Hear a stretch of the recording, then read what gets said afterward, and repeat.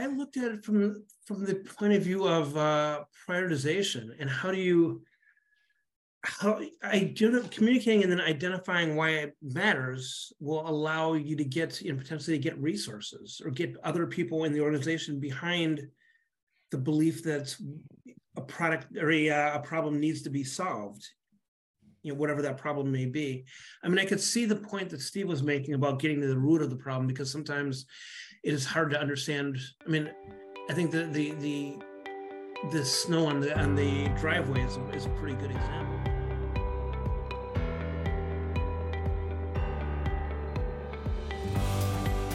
Welcome to Product Growth Leaders Topic of the Week, a podcast that explores product management and leadership topics through interactive conversations with our product leader panelists. Conversations that will challenge you to think about your thoughts on the topic and perhaps get you to change your mind.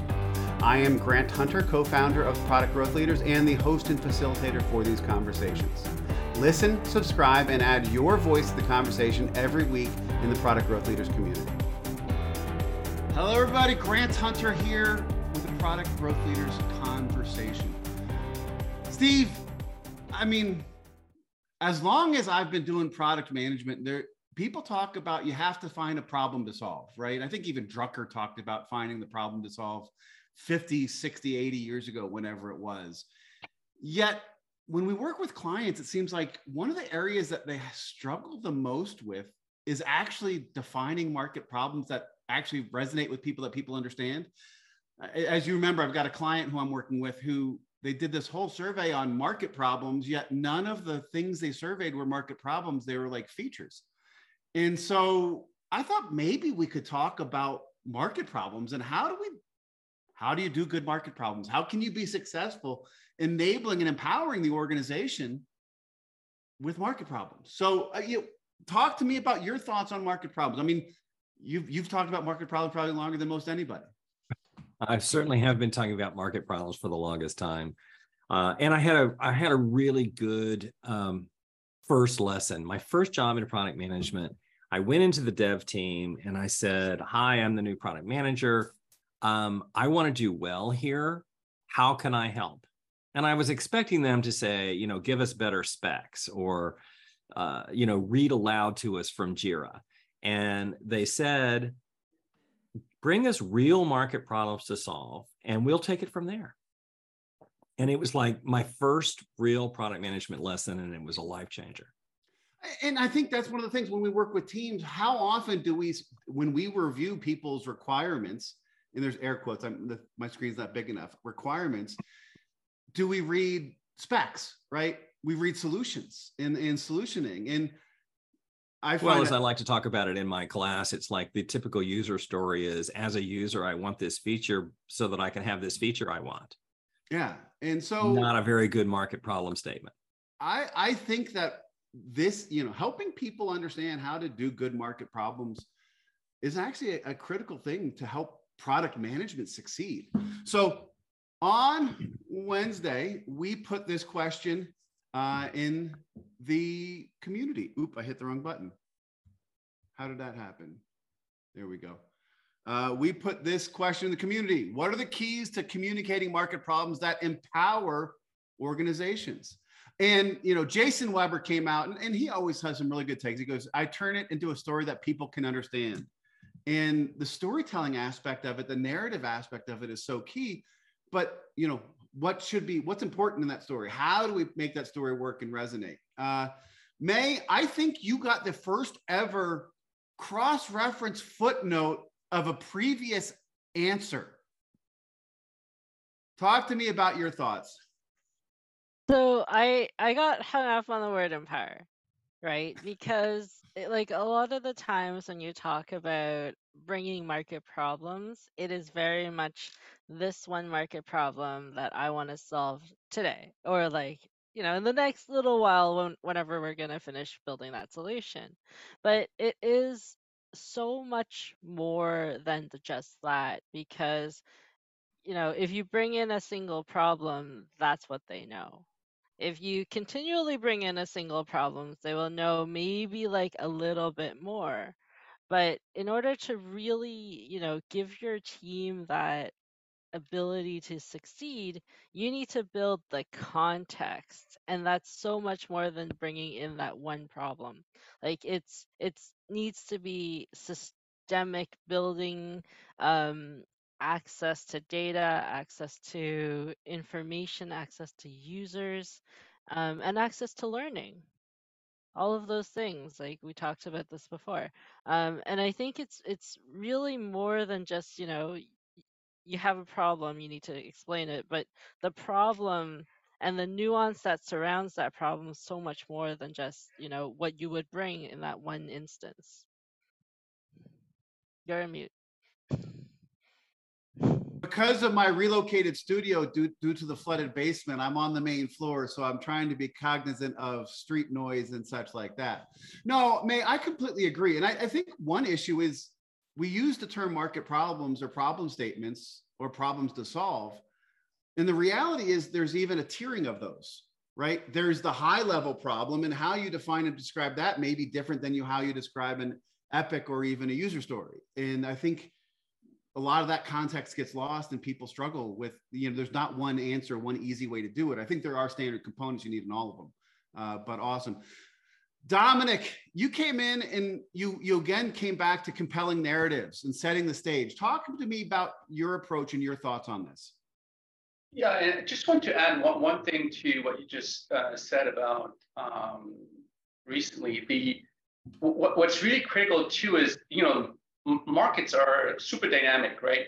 So continuously communicating, updates and changes in the market and in customer behaviors, it keeps the organization, up to date and informed, right, on what's happening. So this ongoing communication is absolutely critical. It's not just a hey, this is my problem and solve it, right? And Yep. Obviously,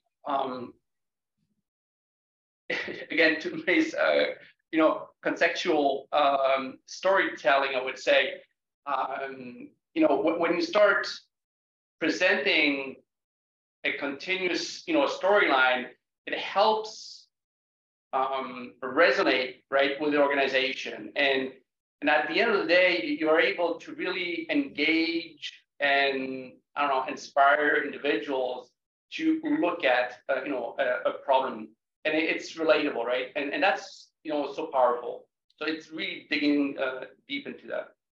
No, I completely agree.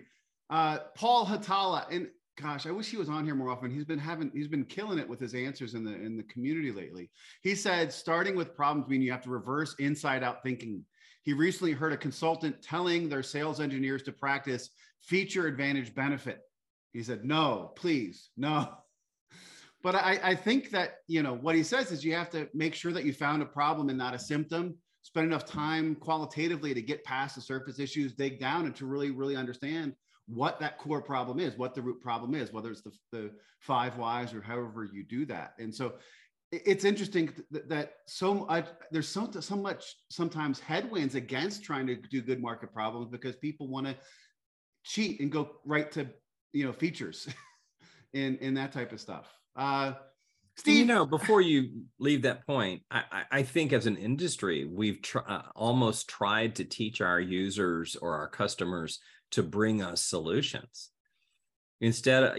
So it's like a feature enhancement request on your website. It's like, tell me what feature you want, and certainly I've had 1,000 occurrences in my lifetime of people saying, here's the feature I want. And I'm like, well, wait, what problem are you trying to solve? And then in understanding the problem, I say, oh yeah, well, that feature is not going to solve that problem. So leave the feature up, the feature solutioning up to us. You focus on the problems. And yet, again, it's like, it just seems like a lot of our language is, as vendors or as product management teams, is tell us about what feature you want. So we've kind of, my point is we've trained our customers to bring us solutions rather than to bring us problems. In that we've trained our product organizations to write in feature language instead of in problem language. Perhaps so. I mean, for me, I remember working with a big publisher a few years back, And we simply said, there's three simple things I want you to put in your market problem statement. Who has the problem? That's where you get some of that segmentation and personas. And this is where you do a lot of work, right? Is it all professors, or is it just like adjunct professors or those people on near short-term contracts, right? Let's understand that. What's the problem they have? And then why would they want to change? And, for me, having those three aspects is such a critical thing to helping make people understand and empower the organization. Cory, you said make it real for them, show the story. And I'll be honest, I read the story and I'm like, oh, I thought of it as a Heath Brothers story, but then I went back to Shift and I saw that the Heath Brothers quoted the story from The Heart of Change from Cotter. Yeah, that's where I initially read it. But yeah, I can put all kinds of numbers and market problems and things on a document, but until somebody actually processes that and understands why that's important, I don't think that they will change or understand the problem that we're trying to solve or how to communicate that problem. The story in the book is there's a factory that had and a series of factories that bought lots of things, and they were trying to reduce their spending. And this guy had an idea, and he got one of his students to go out and buy one item, and the item they picked were gloves. They went out to every factory and every place that they bought gloves, and they bought one of each at every price point, and they stacked them on a table in an executive conference room. And instead of seeing how many pairs of gloves and how different they were on a spreadsheet in a meeting somewhere, when the executives walked into this conference room, they saw all these gloves piled high up to the ceiling. And every one of them had the factory it came from and the price they paid. And sometimes you looked at the same gloves and they were different prices from different factories. But it's just an example of how much that story impacted them when they could see the real problem staring them in the face. Is like, we buy 6 feet of gloves and we waste so much money. And when they saw that, that's when they decided to make a change. But they didn't want to make a change until that story was told, that things slapped them in the face like that, and that it was real for them at that point. And that's, I think, the key is make this real problem. We've seen it with other places where there's poor drinking water in a community, and you put that drinking water in a bottle and you set it in front of a conference table or something like that. That makes the problem real. That's where people start to change their opinions or change their minds on things. Is, oh, now I see the problem.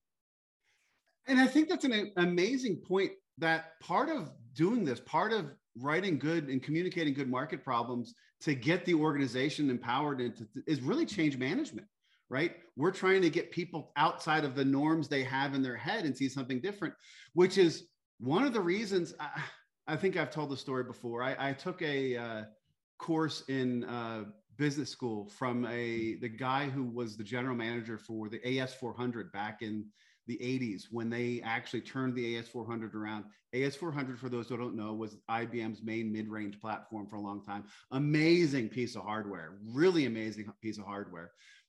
Side note, but they were having issues, and he came in. He was brought in by Gerstner to turn it around, and they end up getting a Baldrige Award. And he told me the main reason was he sent the engineers out to go see.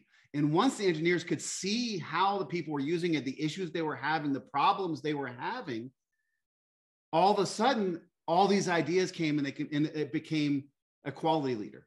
And so whether it's, sometimes it is just going and seeing, right? And going and watching them and seeing what happens, seeing the wasted time of searching for something without spell check or whatever it may be. And that's an example from my experience.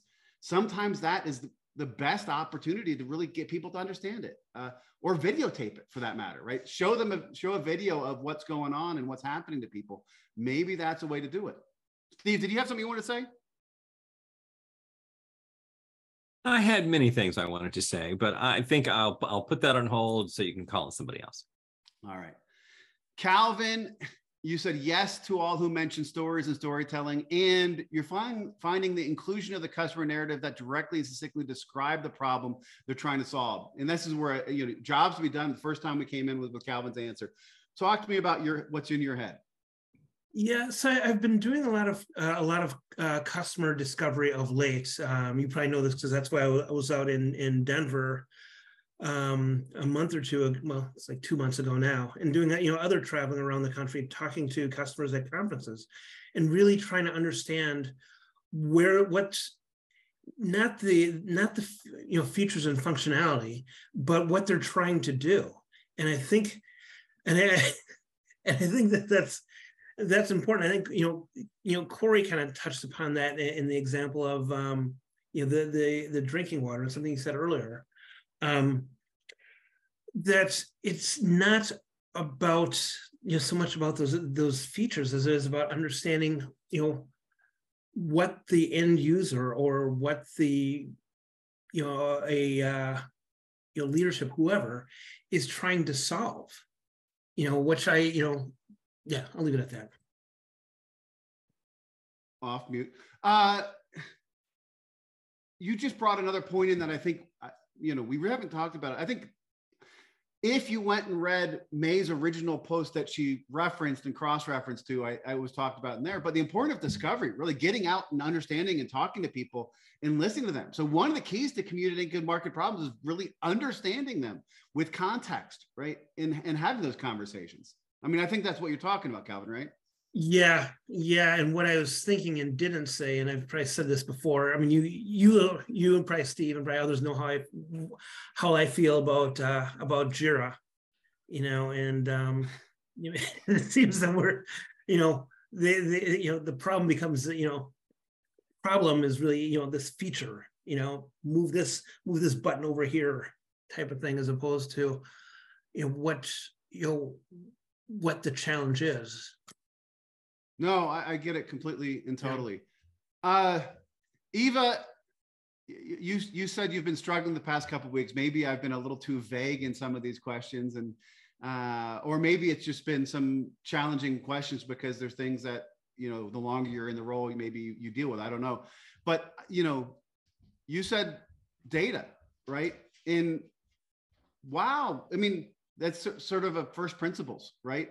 Data is such a key place for us to be able to help people understand. Talk to me more about where you are. Well, I think obviously customer discovery sessions are important, but a lot of times when I get on the call with like engineer or design teams, they'll just have questions like, obviously, well, what's the reasoning behind this? Why are we doing A instead of B? Or why are we focusing on this particular facet of the connector instead of this integration?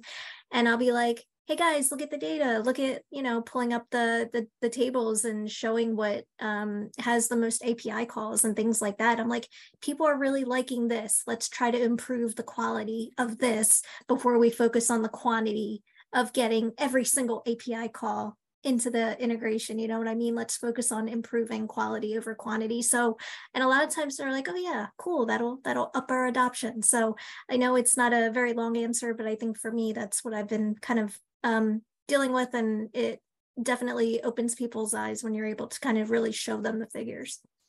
Actually, I love the example there because there was somebody on Twitter who was talking about mental models in product management, and Pareto principle maybe is one of the most important mental models in product management, because if you truly embrace that 80% of the value or usage or whatever comes from 20% of the users or features or whatever it may be, the core of the Pareto. And I've actually found it's probably more like 90-10 or 95-5 in many cases. Focus on those places where you can have the most value. So the data is very incredible to help people understand, here's why we want to do it. This is 95% of our calls are using this. The better we do this, the better we can. And I think, Steve, we've talked about Frank Tate's 90-8-2 thing, and it's 90% of all uses are common. 8% are common exceptions and 2% are exceptions.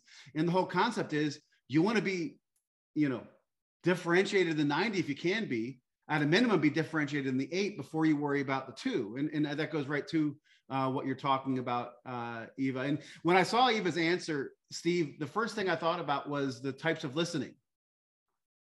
Yeah, I was thinking about that too. I found all of this reminds me of, it is important to tell a story that is like an emotional story. A few weeks ago, I talked about a group of people who were suddenly became aware of the challenges of having parents who have Alzheimer's, and for them it became a passion. They're like, we've got to solve this problem. But to Eva's point, a story is not data, right? So we need to support those stories with, and this is how many people have this problem. And I think often of politicians who get behind some initiative because they just found out that their grandchild has whatever the issue is. And it's like, oh, now it's personal and you care, you know. So anyway, I find there are three kinds of listeners. There's the data listener, which typically are developers. They want to see the data. There's the story listener, which typically are salespeople. One person with a story is a completed research study for them. And then finance people and process people like formula. You know, how did you calculate that information? You know, tell me about your process. Did you talk, did you do a survey? Did you get an analyst report? You know, how was that data arrived at? So data for developers, story for salespeople, formula for finance. And those finance people are really peculiar about making sure you got the 30 survey respondents. Well, that's not statistically significant. I need one more. Yeah. So 31 is the small statistically valid number, I'm told. All right. Dutch, my first question for you is, did you hack into the system to see next week's question or topic? I can neither confirm nor deny such action. No, I didn't. Because you came in this morning with us, which really rocked me a little, because you said keys to two related but different topics here: keys to communicating market problems and empower the organization. And right, maybe you guys can guess what empower the organization. What the topic is going to be for next week. I just gave it away, didn't I? So, to walk me through your market problem stuff. Yeah. So, I'll go to what Steve usually reminds us all about: is just because we can solve a problem doesn't mean we should. So there's that factor of, what's the market problem, and do we care? And if so, why? How does it, and in this topic of trying to empower the company or the organization, timing of when something is created, whether it's a whole product or whether it's a feature, the prioritization and where it is on the roadmap and stuff often is equally about where the company benefits, the organization benefits, as well as what the users can benefit from. And it's a lot of times the balance between those. I love the quote that is accredited to Henry Ford. I've used it before. If I'd asked people what they wanted, they would have said faster horses. The problem was they needed to travel faster. And there were already automobiles out when Henry Ford decided he was going to get into that business. The market problem he decided to solve was being able to create cars faster, build them faster. So he brought the assembly line, which was already around, and brought it into the automotive industry. So now they're building cars faster so that people can, go faster than what their horses can. Another market problem ends up being then, well, maybe we want to have cars that are competitive and race against each other. Is that something that Ford wants to solve? Carrying cargo that it would normally take 6 horses to pull a wagon from. Is that something that Ford wants to resolve? Nowadays, it's all about electronic cars. Is that something that the company wants to get into? Is battery operated cars, or maybe a hybrid? Or is it going to be like Orville Redenbacher, where you have one thing and you do it better than everyone else? Tesla is exclusively electric cars. They have no gas cars, but now Ford and other companies they have gas cars and electric and hybrid. So what's the market problem, and should that company solve it for what their vision and their goals are? And if so, then it benefits the organization. You're on mute. I can't wait till the carpet gets replaced downstairs and I can go back to my office. Great analogy there with the with the cars, I've had a conversation with Steve for as long as I've been talking with Steve about, is luxury cars a persona or a problem, right? And if you think about, right, what we're solving, is transportation really the problem? This goes into even the tiering of problems, high level problem, getting from A to B, car I own, car I rent, car I have for 10 minutes, public transportation. There's so many different ways to think about what problems are we solving. And the reality is, Steve, I'm thinking of my pizza story, right? When I was living in north of Philadelphia, in our shopping center, the local strip mall where the supermarket was, 2 doors down from each other were a Domino's Pizza and Originals Pizza, right? For 12 years, they're still both there. How does a pizza place that charges $15 differ from a pizza place that charges $7, right? And the problem one of them has good different. pizza. Yeah. Well, the problem that Originals was solving is that they have I want good pizza. I want good food. I want to talk to Sal, right? The problem that Domino's solves is I want pizza delivered to me. I want quick pizza. I don't care if it's good or not. And I think so much of what we talk about is right where personas and problems converge. Because there's a specific group of people who have a specific problem, who value a specific thing. We need to understand those levels of it. What do you think, Steve? Yeah. Go ahead, Dutch. Well, so luxury cars, yeah, sure, maybe it's a persona. Maybe the problem, I think my headset's about to go out. Maybe the problem is that they're building a car for the passenger who is going to have a driver. And Yep. So that's what they're trying to resolve, is something that can be luxury for the passenger to be transported and not be part of that transportation. So it's more experience in the back with, a wet bar and other things that don't have to be done while you're driving. With a recliner that allows you to almost lie flat, right? Or a hot tub in the very back. Some of those limousines have them. Yeah, I always thought that luxury cars was really more about, I wasn't sure if all my neighbors knew how wealthy I was. So I bought a luxury car to make sure they knew it.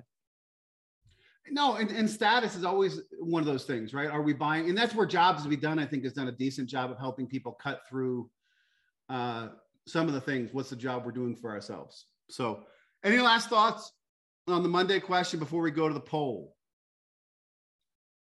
All right.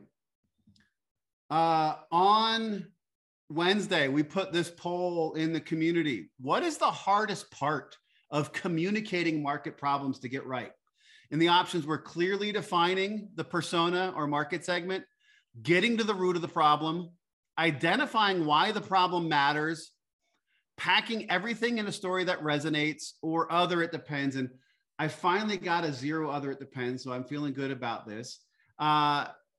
Clearly 63% identifying why the problem matters. It was sort of leading that there.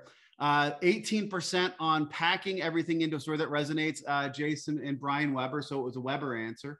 And then 18% for clearly defining the persona or market segment.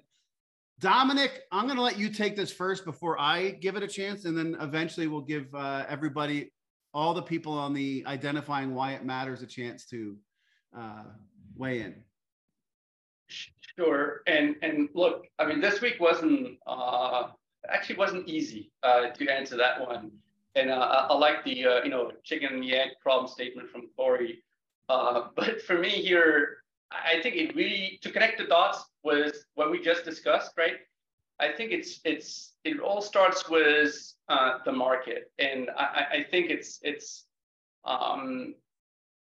the challenge of identifying the segment and the persona is the most difficult, because I'll give you an example. We were talking about cars and in the text here planes, but there's another vehicle of transportation which is the horizontal, the vertical transportation, right? Was elevators, and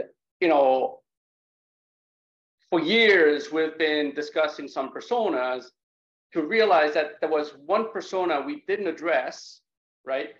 And in really digging into the segmentation and the personas, we realized that we had an opportunity of addressing a persona that was actually not a paying customer, but we were delivering value for an ecosystem that would bring additional value for the overall, business. So long story short, persona and market segment is really, I think, the hardest part for us. And I've voted on this one just purely because I'd say if I'm looking at my clients over the past 10 years, or even longer than that, the biggest problem most people had was with poor segmentation. They're trying to be all things to all people. It's very hard for companies, for people to say no, right? Whether it's finance or sales asking for a bigger TAM. And so we define the market bigger. And that's sometimes the antithesis. Roger Martin says, better to be a big fish in a small pond, right? Or in a small TAM than to be a small fish in a big TAM. And so part of it, I think, is what's hard about it. We struggle with trying to be smaller in what we're targeting and getting it down to that. But part of it's also how you define that is going to change what the problems are and why they want to solve it, right? By understanding if you can't get to those personas and the psychographics and their motivations as you define the market, you're not going to be able to get. So to me, it was sort of it's a root type thing. It was where I went with it. I noticed, I think Eva or Steve on the call voted. So I want to give you guys a chance to vote and say what it was before we go to the island of people on the why. I'll start with you, Eva. What would you vote for? I voted for the one that has the most responses. Okay. Do you want to, I'll give you a chance to, is that why you voted for it? No, you can't see the responses before you vote. I voted. Oh, I can. Oh, gotcha. Well, no, but I think identification is like literally the bread and butter of why we go to work each day. Like, what is the problem that we're trying to solve? That's the whole epitome of and product why it management. matters. Yeah, exactly. No, I get it. Steve? Well, I'm just going to be a contrarian then and say getting to the root problem. I think the example you gave earlier was spot on. We just did a survey of, which of these problems do you have when in fact the problems were corresponding to the features that the company was building. Yeah. Getting to the root problem of the story I use in our fundamentals class is, I think I use it in there, is what problem are you trying to solve with a snow shovel? It's not that I need to shovel snow, it's that I need to get my car out of the driveway. There are lots of solutions to that problem, and none of them is shovel. Plow is a good solution, although I'm waiting for the day when there's like hotness underneath the asphalt that burns off all of the snow, so I don't have to worry about it. You don't have to wait. That's actually a real thing here in Colorado. There we go. Well, then I'll have to move to Colorado. So getting to the root problem, I think, is very difficult for vendors and product managers and for all of us. All right. I love it.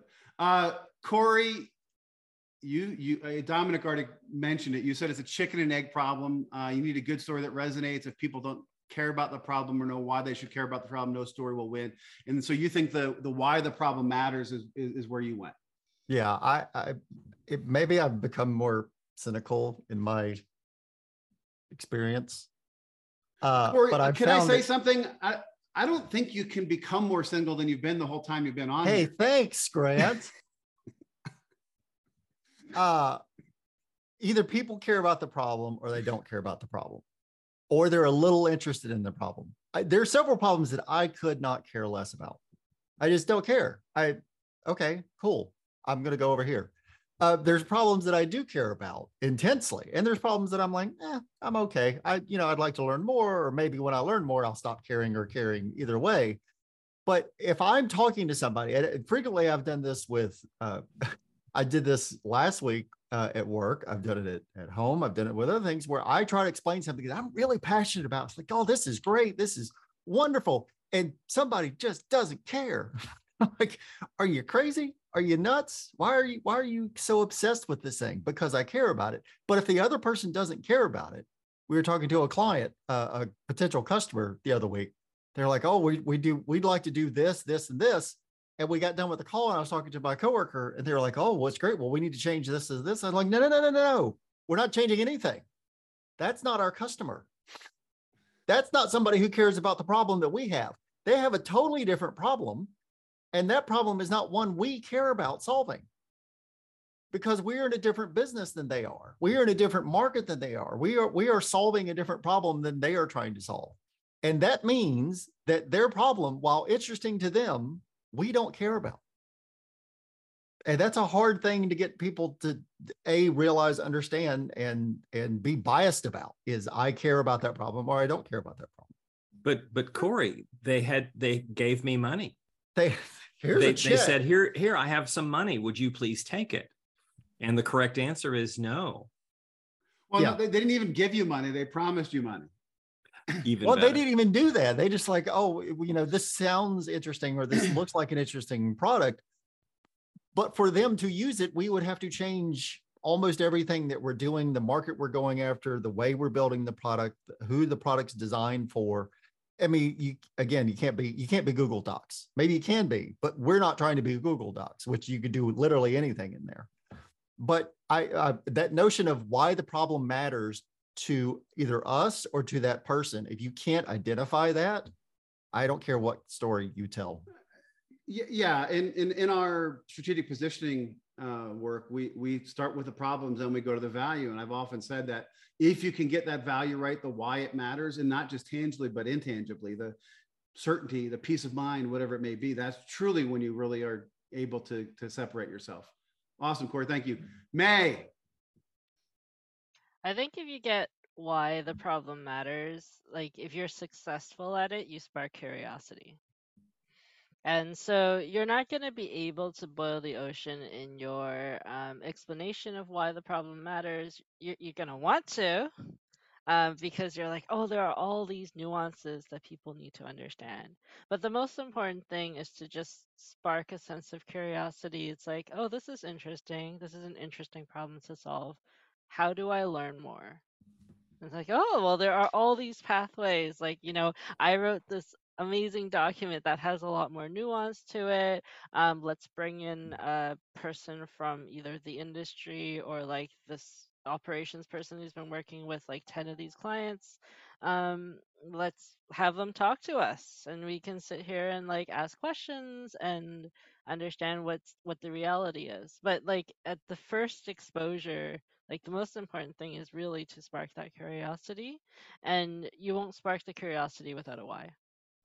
No, in May, you're actually making me reconsider my answer, although I'm very strongly on, I think it's a problem.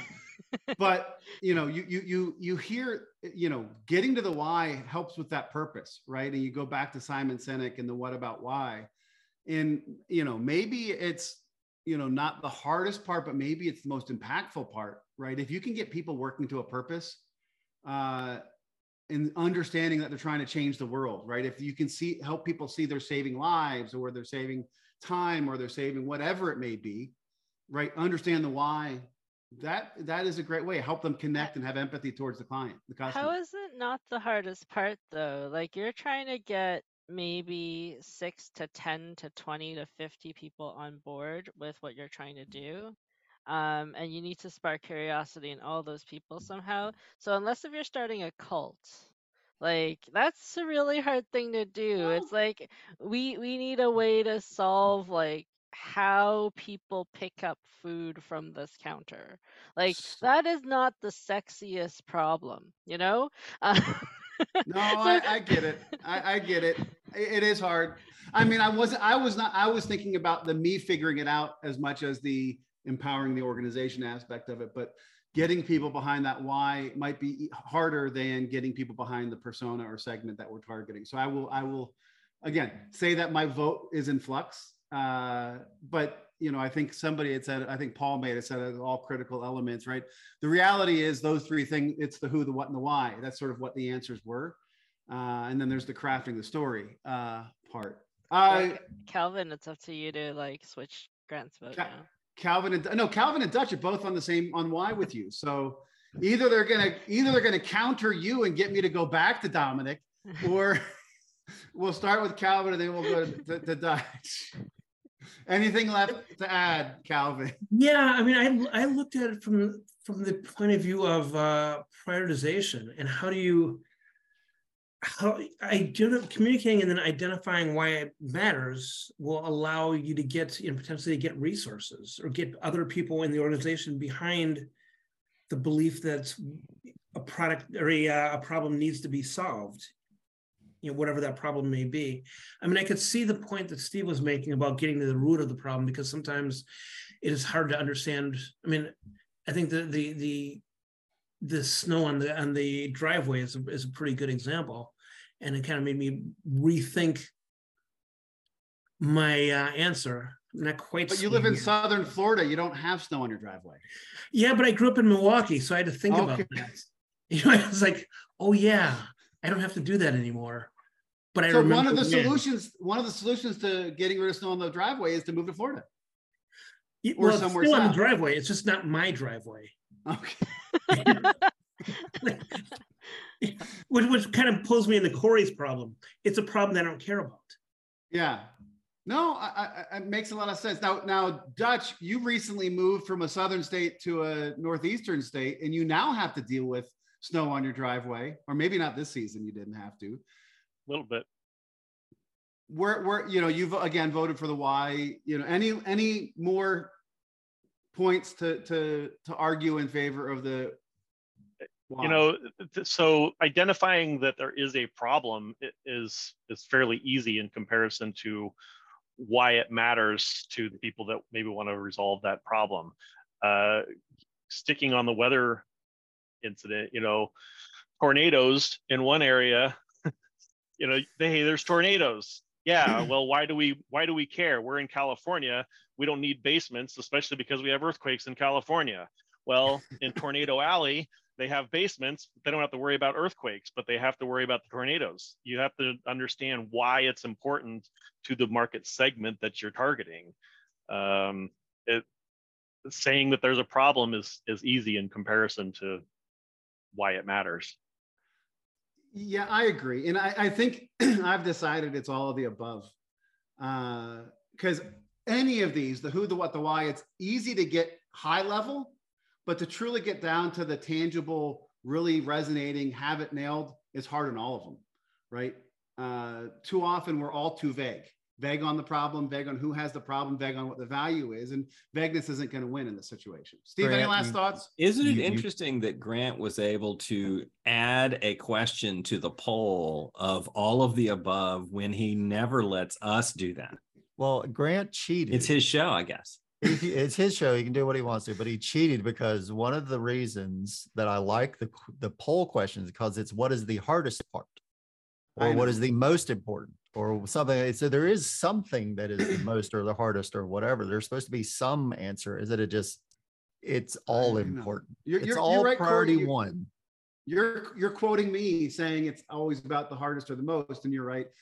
I will stick with Dominic on the personas and segmentation because I think that creates context for those two. And if you don't get that right, you can't get the other two right. But we'll see what happens. All right. Our first question, we may only have time for this one. Where do product managers struggle the most with market problems? If this is a difficult thing, which I see it is in my experience, where do they struggle the most with? And Eva, I'm going to start with you. Going back to you had talked about your struggle with this question to start with. I'd love to get you as the first person to weigh in on this. I think right now, everyone is so fascinated with AI. I think everybody wants to go after the shiny object and the most exciting thing that it may be great for a certain sector, but it might not be great for your organization or your personas. So I think that this is where we kind of go off the rails a bit. I think that every product manager, if you look on Twitter, is kind of having similar conversations about what's so exciting and what they want to build and blah, blah, blah. And it's just, well, what are your customers telling you? What is your data telling you? So I think we need to get away from the shiny objects and look at the dull pennies and try to, get them shiny first before we can jump to the already new coins. If that's a very old analogy, I don't even know if that exists. I'm sorry. Actually, it resonates with me because, and I would say sometimes it's not the product managers themselves who are addicted to the shiny object. It's the leadership saying, we need an AI product. And, often what happens is the solution, the how, AI or whatever it would be, takes precedence over the what, the who, and the why, right, of the market problem, right? AI is maybe a great solution to solve some market problems, but if you lead with a solution, you lose context. And I that makes a ton of sense. Dutch. Sorry, get myself off mute. I think that the biggest struggle is communicating that why it's important. Going back to the other question, I mean, doubling down on the poll. I love it. Yeah. All right. Long story short. Calvin. I was leaning toward the same answer, actually. Okay. Yeah. So ditto. I'm going to say, yeah, ditto. Ditto. All right. What he said, wherever he is. he's below you. I'm with stupid, right? Dominic. I'll stay consistent with, was other discussion, previous discussion, is getting with a customer and actually listening. I'll leave it at that. I mean, actually, that was when I wrote this question, that's where my head was, is right. We hear so many people struggle with actually getting the customers to do discovery and to learn. Mm-hmm. And so whether they're being blocked by sales, whether they're being blocked by not having budget, right? Calvin, he talked about it earlier. My biggest trick, everybody joked about Grant's boondoggles, but I would find ways to get speaking or panel positions at conferences. And that way the partner would pay for my trip to be out there because I was speaking or on the panel. So I didn't have to worry about my budget. And then I would do trips to Vegas for a conference or whatever it may be. And I would have a 4 o'clock dinner, a 6 o'clock dinner, and an 8 o'clock dinner. Right. And that was 3 different conversations I could have that evening with 3 different customers. And so to me, outside of the meta factor of there's not one level of market problem, the reality is there's sort of theme level. I mean, I'll use the old agile terminology of themes and initiatives and epics and user stories, right? You need to be able to tell them at all of those levels. And I think that's also a thing we struggle with. But if you don't have that source material, if you don't have those conversations and the data, how do you build them? Cory. I would have built on Dominic's answer because it was leaning toward mine, is focus. And focus on talking to a customer that has this problem and why that problem is important to them versus all the other things that we could do. We could be given market problems to solve. We could be told what problem to solve. We could listen to a customer. They want a different problem solved. I think focusing on the specific problem that we're trying to solve and why that matters to a customer, being able to focus on that one thing and that one thing only is what I see most people, they want to do 10 things at once instead of that one thing. I agree, right? And that's that's with what we want to do in our products too. We always want to do too much. We need to focus on that next step and get that done. May. I'm going to go a little bit different here. If you've been there for a while, recognizing what your assumptions are versus what is reality, especially as the market changes around you, because we all get a little complacent once we feel like we know the market. Yep. So I think keeping an eye on that with the market problems. Completely. I mean, I've talked about product management hubris in the past, but sometimes that's the problem is we think we know it all and we fix our ideas or assumptions at a point in time and we stop evolving them. I completely and totally agree with that. And I also agree with everyone else. That's a yes and. Oh, hey, those are the best types, right? Steve. I think I'm just going to say noise. there's so much noise in product management, and it's hard to cut through all of the noise and identify. There are things that I need to go out and find for myself, and not just take secondhand advice from everyone. Did you guys notice Steve says, I'm just going to say noise, and then went on to talk for a while? I wasn't sure you understood the context. I'm just teasing you, Steve. No, it is. I mean, I think, noise is we've talked about burnout. We've talked about a whole bunch of other stuff. And I think, noise is a critical one, because we get pulled in so many directions. And, if we could do 5 whys on that, maybe it's root cause analysis, right? Maybe we go and see its roles and responsibility. We don't have clearly defined roles. And that doesn't help with this either. Wow. This conversation has me thinking, as it does every week. So time for our takeaways. What are your biggest learning or takeaway from this conversation? And I'm going to start with you, Calvin.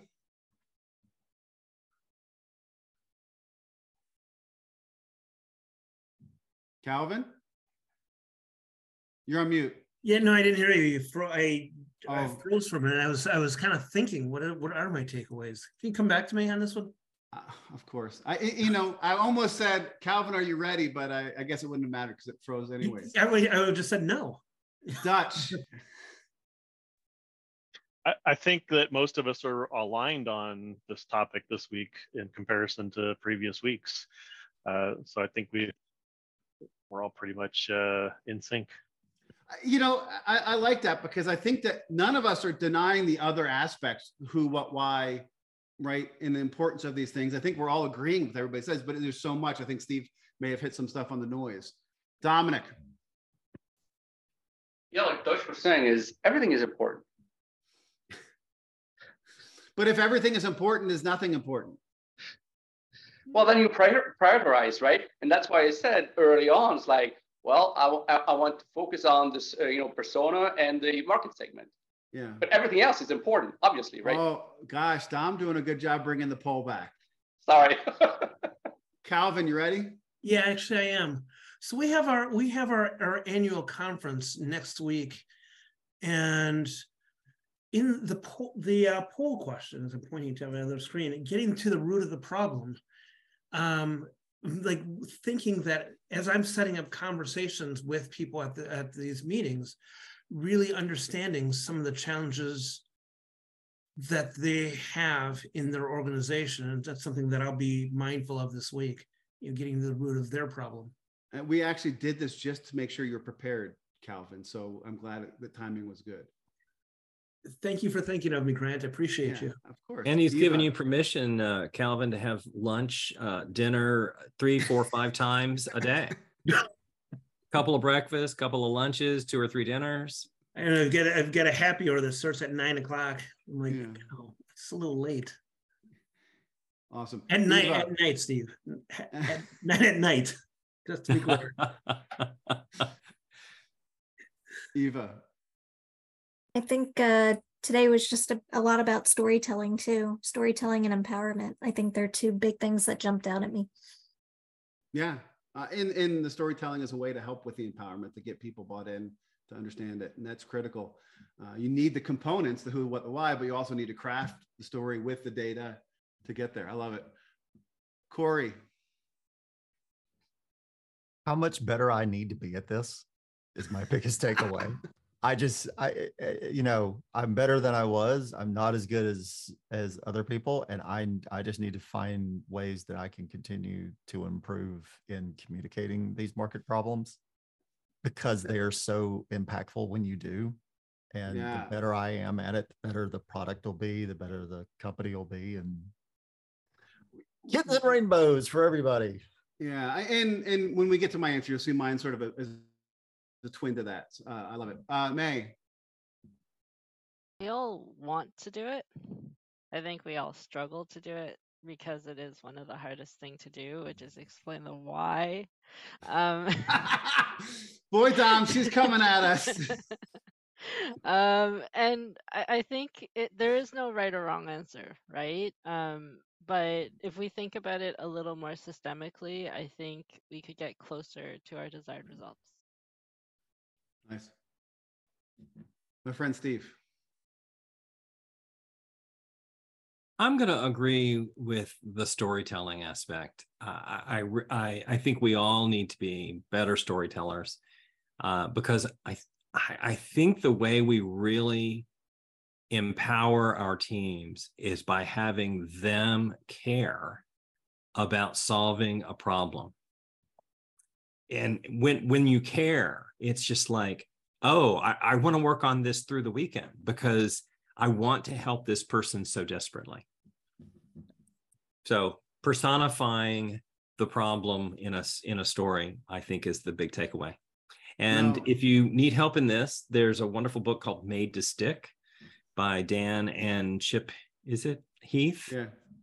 All about how to tell good stories. And then you add Shift to that about change management will give you some insights of how to do that as well from a change management standpoint. Completely and totally agree. And I think, my first takeaway is there is change management in this, right? We're trying to get people to change their opinions on things which they might have or their assumptions on things when we tell these stories and frame the context. But to me, sort of a little aligned with Cory, I think we all need to get better at this, but the reality is that there is a fidelity issue, right? We often tell these stories at a low fidelity, right? Which doesn't help people really get it and understand. And so we need to make sure that we are refining it down to get more high fidelity in it. And this is about, Dom, yes, we need to do a better job of defining the segments and personas and understanding understanding their problems and understanding the value they get from it, but understanding the motivators. And if we try to keep everything at a high level, we're going to be, warm tea, right? Not iced tea, not hot tea, but warm tea in the middle, somewhere mushy.